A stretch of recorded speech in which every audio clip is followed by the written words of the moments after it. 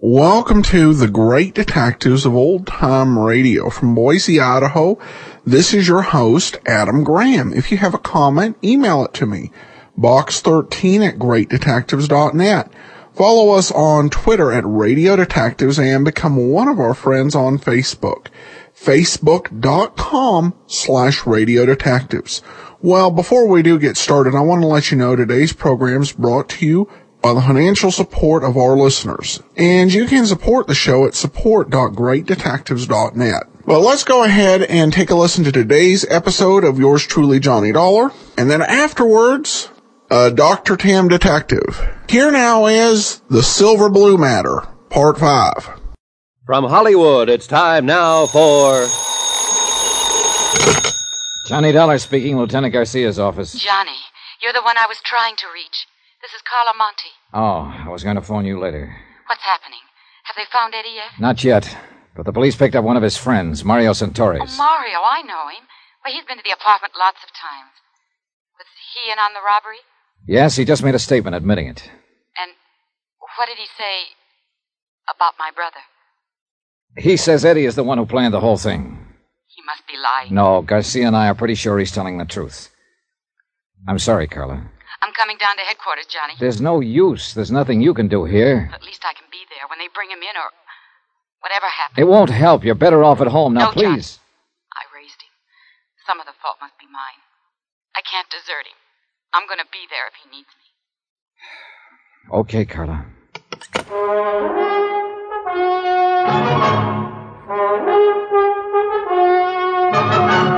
Tonight and every weekday night, Bob Bailey in the transcribed adventures of the man with the action-packed expense account, America's fabulous freelance insurance investigator. Yours truly, Johnny Dollar.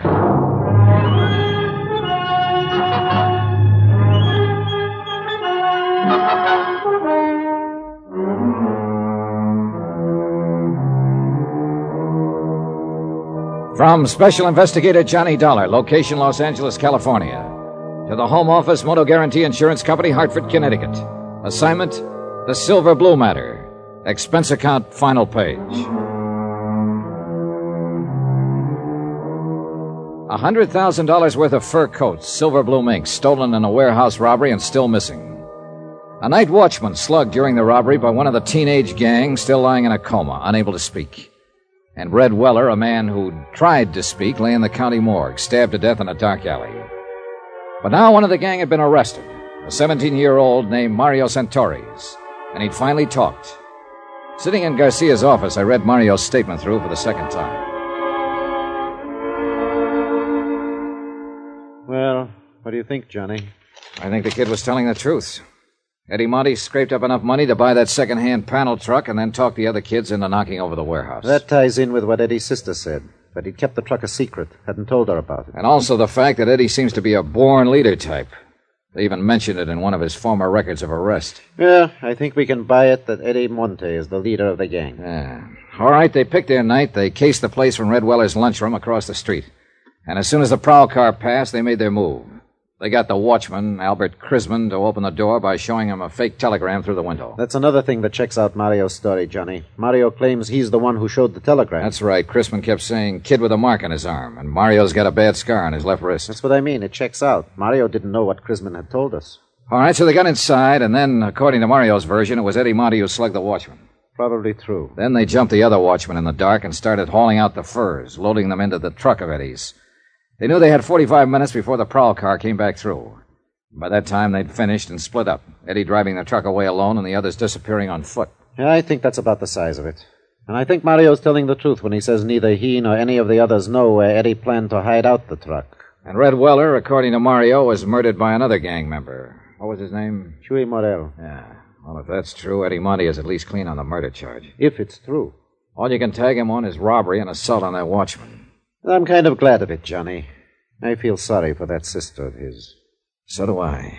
She's a good kid. And she's carrying a real load of guilt. Thinks that she's responsible in some way. Oh, she was only 19 herself when their folks died. How could she be expected to hold him in line? And especially in that district. Yeah. She's on her way down here, by the way. Carla Monte? Yeah. I tried to talk her out of it. Oh, maybe she's as well off hanging around here, though, as she is waiting alone in that apartment. It's a rough deal for her, no matter where she waits. Well, at least we can tell her brother's not in quite as deep as we... Excuse me. Yeah, sure. Garcia speaking. Good. Well, who's the other one? Yeah, bring them on in and book them. I'll talk to them later. And now we... What? When? All right. Keep in touch with me. The boys just picked up Chuy Morel and the other two. That leaves us one to go. Yeah, the big one. Eddie Monte. And he's even bigger now, Johnny. What do you mean? That watchman Eddie slugged, Albert Krisman. What about him? He just died. So it was a different thing we had to tell Carla when she arrived at headquarters. Not that her brother would probably get off on a lesser charge, but instead that an APB was out, that every officer in town had been warned, be on the lookout for Eddie Monte, age 19, armed and dangerous, wanted for murder.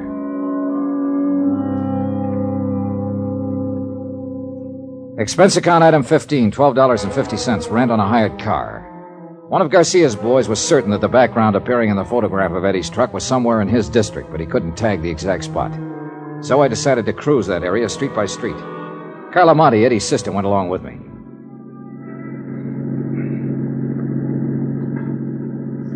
There's an alley off to the right, Johnny. It might be worth a look. Yeah, it runs back toward a lumber yard there.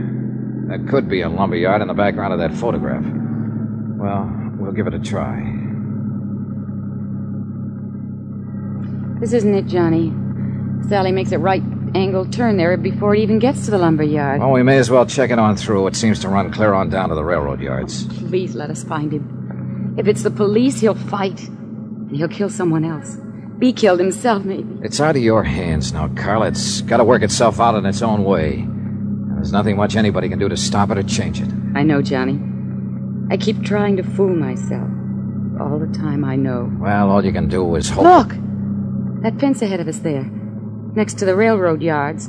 Yeah, that could be the fence in these pictures. Looks the same. And that storage shed there at the right, that's in one of the shots. Yeah. And that pile of oil drums. This is it, Carla.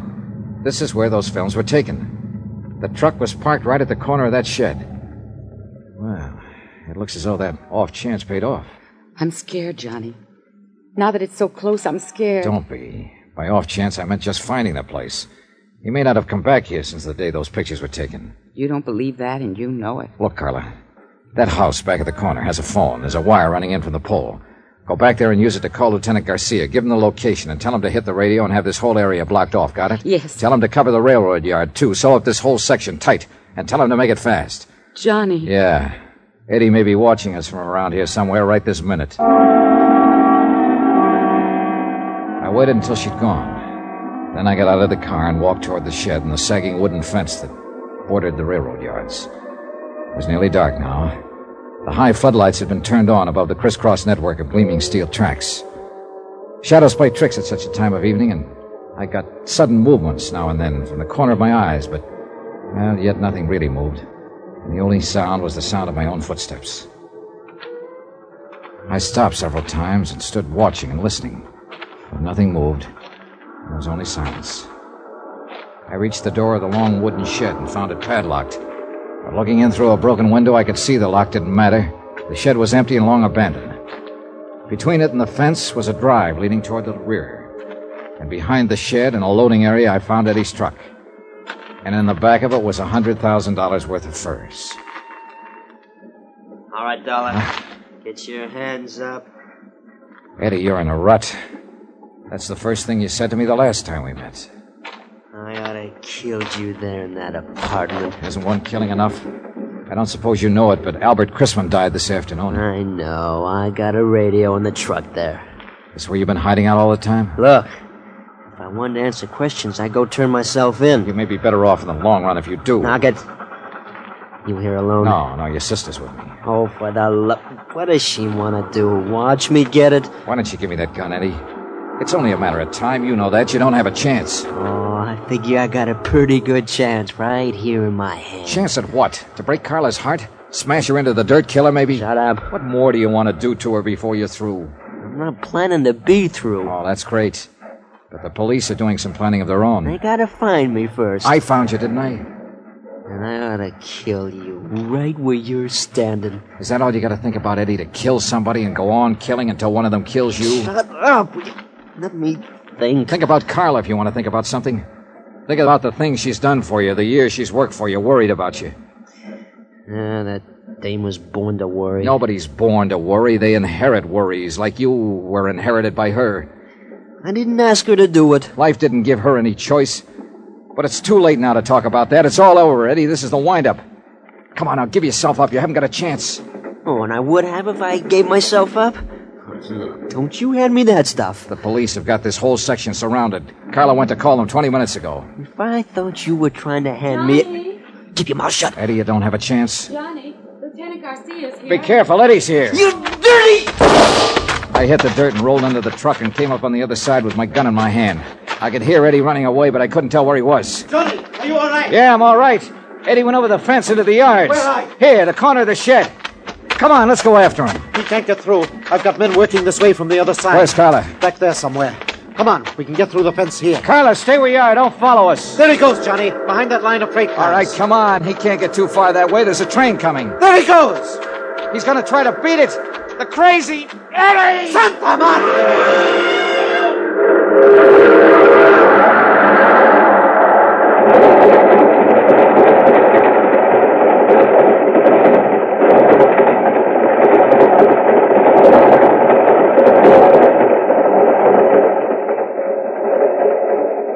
I don't know, Johnny. There must be better ways to die.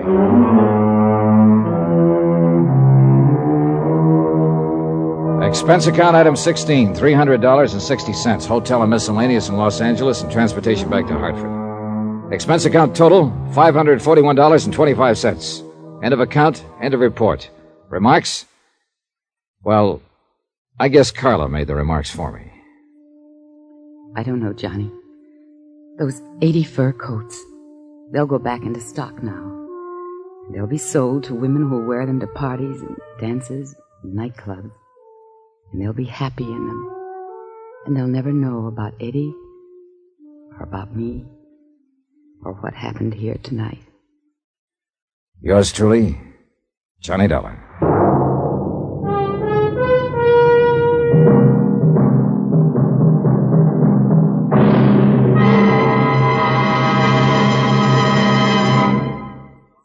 Now, here's our star to tell you about next week's intriguing story. Next week, The Matter of the Medium, Well Done. And a seance or two that I think you'll like. Join us, won't you? Yours truly, Johnny Dollar.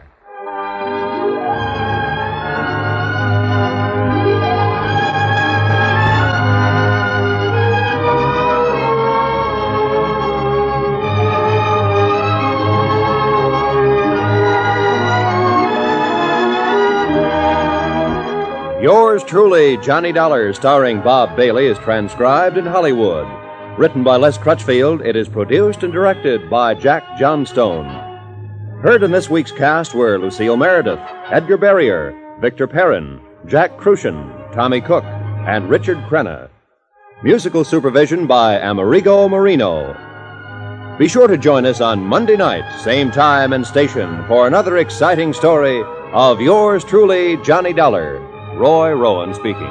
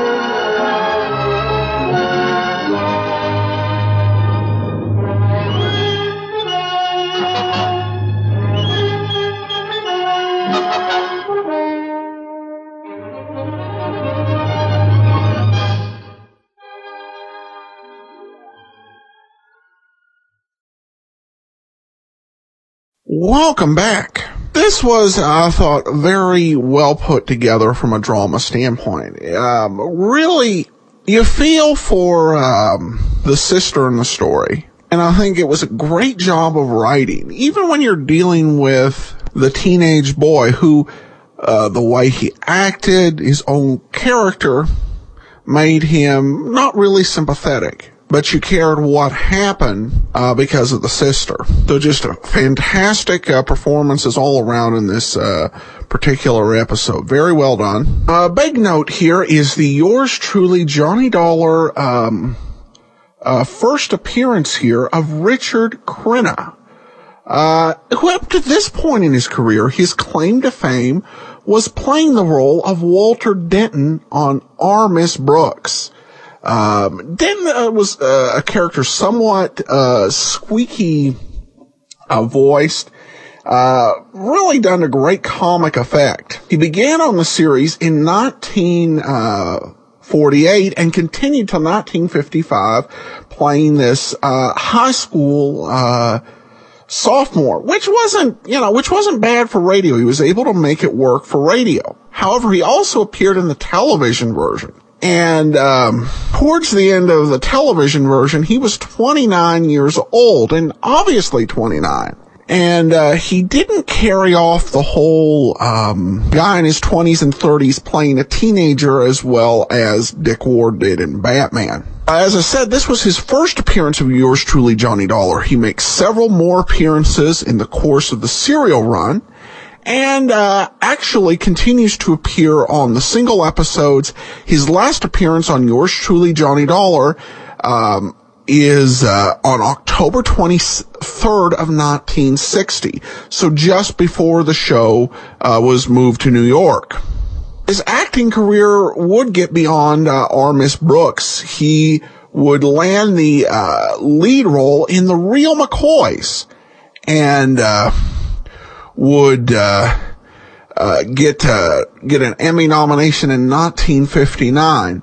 And his other role that he is very well known for, Richard Crenna, is the role of Trotman in the first three Rambo movies. So from old time radio and R. Miss Brooks to Rambo. All right. Well, now it's time for Dr. Tim Detective.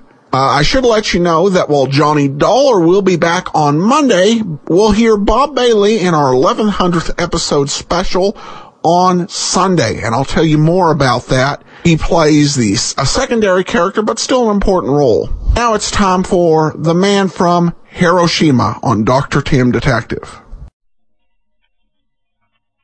This is Dr. Tim Detective, to bring you by transcription the mystery of the man from Hiroshima.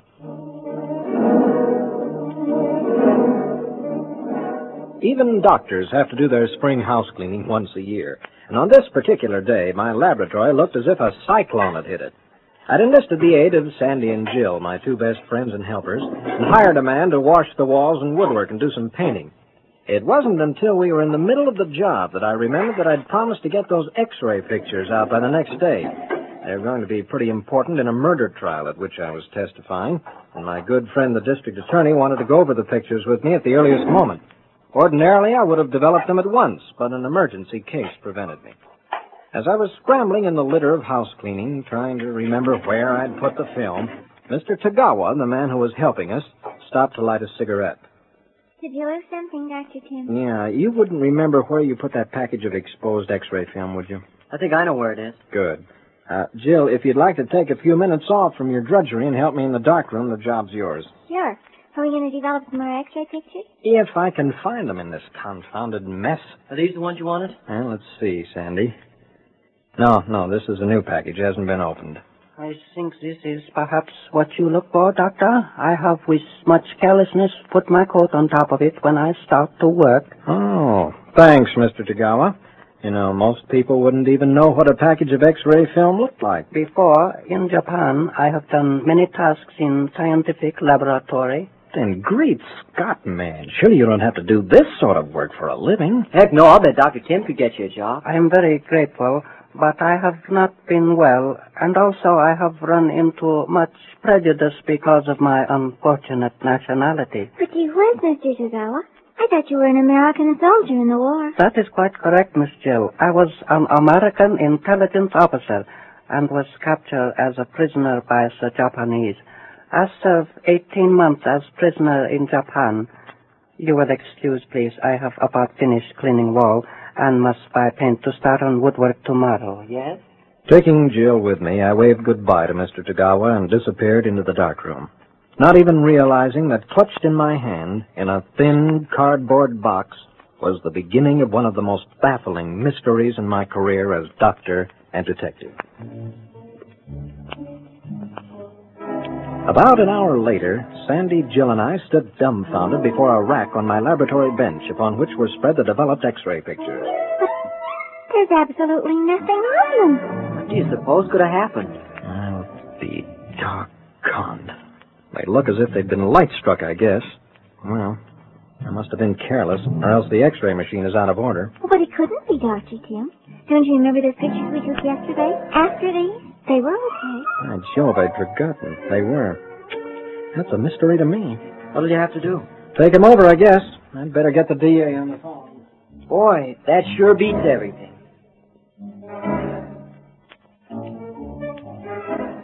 By working most of the night, I managed to get the X-rays taken again, and I developed about half of them before I had to give up and go to sleep. I was awakened early the next morning by the arrival of Mr. Tagawa, who started laying out his painting equipment, and by the entrance of Sandy and Jill, ready to start the day's work. I dressed quickly and joined them. What about the new set of pictures? Were they okay? Well, they were, Jill. At least the ones I developed last night. I wonder what could have happened. Beats me, Sandy. We'll soon know about the rest. Well, where did I put Right those? here, Dr. Tim. Oh. Shall I take them to the dark room? No, just hang on them a minute. I think... Like color for wood, Doctor? Oh. Yeah, it looks okay to me. I make darker or lighter you like. Oh, I like that, Mr. Tagawa. Looks well to me. Here, let me hold wood sample against light color. You give me a box of film a minute, yes? Very nice, I think. He held the box against his chest and stepped back for us to see. Well, when I walked out of the darkroom a short time later, I tried to keep from swearing where the kids could hear me. The last half of those pictures were fogged again, completely ruined as if by light. As Sandy, Jill, and I sat over breakfast at the drugstore in the corner, we were a puzzled crew. You don't suppose I could have done something wrong, do you? No, of course not. I was working in there with you all the time, Jill. Well, you didn't expose them to any light, and you checked the X-ray machine. Is there anything besides light that would spoil them? No. Well, that is nothing that could possibly be in the laboratory. What do you mean? Of course, film can be spoiled if it's exposed to radium, but I've never had radium or any radium product in the lab. I don't get it. About radium, I mean. Well, radium gives off light, Sandy. Invisible light. I mean, it's invisible to us, but it's there all right. So do other atomic products, things they're making at places like Oak Ridge. The atom bomb factory? It's much more than that, Jill. Our atomic scientists are working for medicine, too. You know how radium is used in stopping the growth of cancer in the human body? Uh-huh. Sure. Well, certain other chemicals are made radioactive, too. They're used just like tracer bullets from a machine gun. How? Well, take iodine, for instance. There's a certain important gland in the body that's called the thyroid gland. Well, iodine taken into the body sooner or later goes to the thyroid. So doctors these days are using iodine, which has been made radioactive, to study what actually happens to it in the body, especially in the thyroid gland. Oh, I get it. Because radium products give off that invisible light while you can take X-ray pictures of the iodine at work in the thyroid. Exactly. Doesn't radium kill you? Too much does, Sandy. And too much means a piece less than the size of a grain of salt. But doctors use it for brief periods, just like X-ray, to cure people. Now, let's get back to those spoiled pictures. Hey, you sure you haven't got some of that stuff around in the lab? And you've forgotten about it? Now, look, kids. Well, it was a thought. And it was a thought. Not that I'd had any radioactive material around, for it's the most dangerous stuff in the world when handled carelessly. But I remembered a case or two I'd read about. Not so long ago, thousands of rolls of unused film had been spoiled because the containers they came in had been made of contaminated material. That's a word scientists use to describe any substance which has been exposed to the deadly rays of atomic products.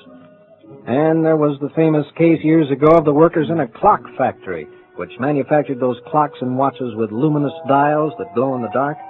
Because they moistened the tiny brushes with their tongues, some of them died of radium poisoning. So it wasn't so far-fetched after all that something in that laboratory might be radioactive enough to spoil the X-ray film. Meantime, I had to take half those pictures over again. I sighed and started back to work.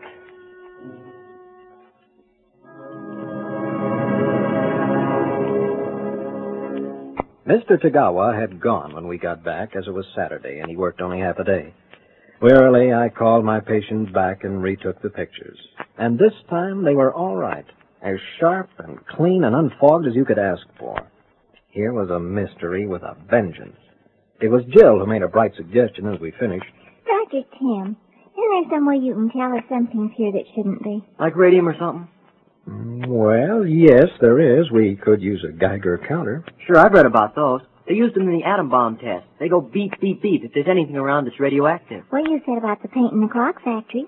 Maybe Mr. Tagawa's paint got radioactive. It's not likely, but... No, that wouldn't work. Because those first films were spoiled before he even bought the paint. Oh, gosh, why don't we get one of those Geiger counters? Sandy, I believe you have the answer. I'll call the physics laboratory out at the university, and we'll go to work. I don't think we'll find anything, but it's worth a try.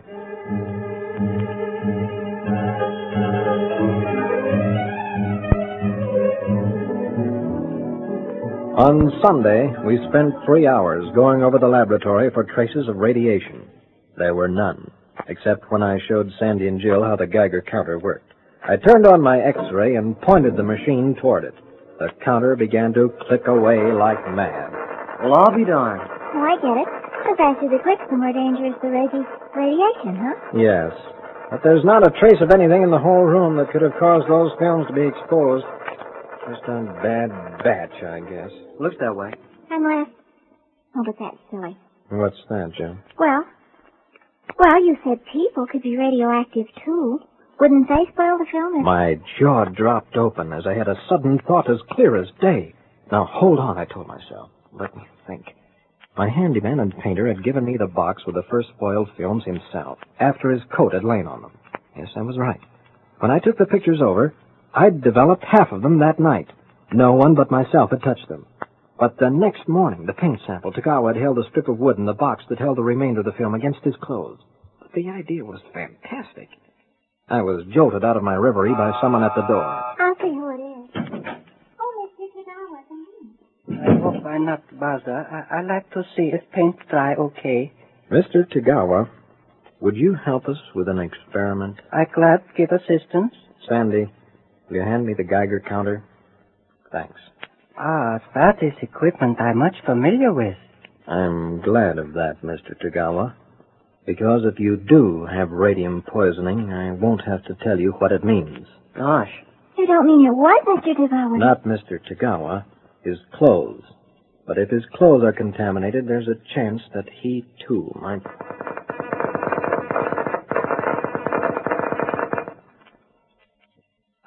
I'm much afraid of that, Doctor. For a long time I not feel well. Look pale. How did you guess? The film you held against your coat. It was spoiled. I'm sorry, please. Good Lord, man. You've nothing to be sorry for. I only wish that we doctors could... I understand. No cure. Just what I work on in Japan. I see what happened to so many. It's very funny that I, too, should have... What is he saying? When I prisoner, Missy Jill, I take to Hiroshima. Hiroshima? Holy gee, when the bomb was dropped? No, I say after. The Japanese, they know I am laboratory technician. I still a prisoner, but I work. I work with all doctors to find out what have happened, what can be done for all those people. Naturally, you handled a lot of contaminated material. Yes, and I think we're going to die. How you know this, Doctor? Well, it takes months, sometimes years, for the effects to show up. But your clothes gave me the clue. You wore them at that time? Yes, these old clothes been in my footlocker, you know. The army trunk. Since I come back from Japan, till few days ago. I'm very sad. that something so good, the little tracer bullets of you doctors, the radium for the cancer, the marvelous picture of the inside of the body are very sad. It also be so bad. I mean, the bomb. Well, gee, it won't always be that way. You test me now, Doctor? Yes. Breathe out now. Silently, I held the counter so he breathed upon it. There were a few faint clicks.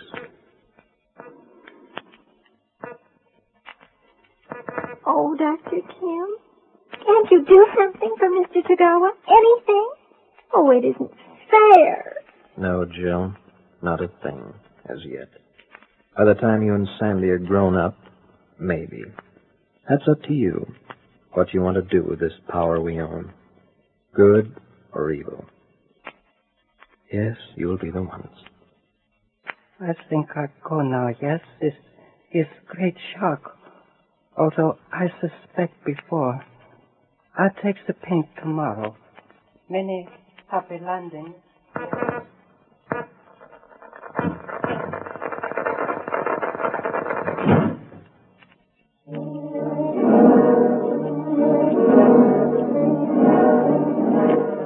And so we close my casebook on the mystery of the man from Hiroshima, the last program of this first series.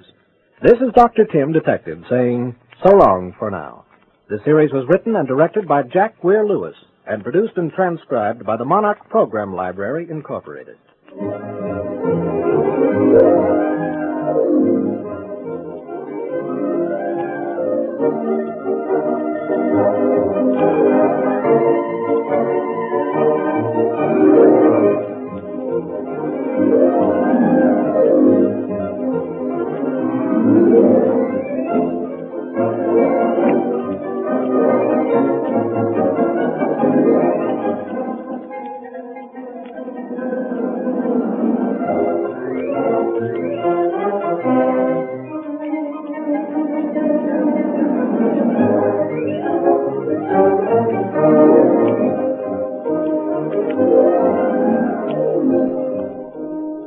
Welcome back. Well, between the end of the Silver Blue matter and what happened to poor Mr. Tagawa, I'm not doing so well on the happy endings fronts. I kept trying to figure out what sort of murder case Dr. Tim could be involved in that would involve x-raying a patient repeatedly.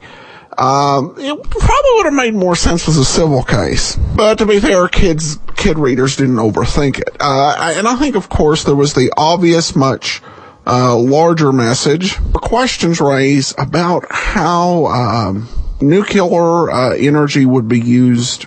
This episode, released in 1948, very close to the dropping of the bomb, were these questions really on people's minds. A lot of radio programs, a lot of radio miniseries made dealing with what it would mean to live in the atomic age. But that does conclude Dr. Tim Detective. I don't know if there was ever a second series made, but I don't believe so.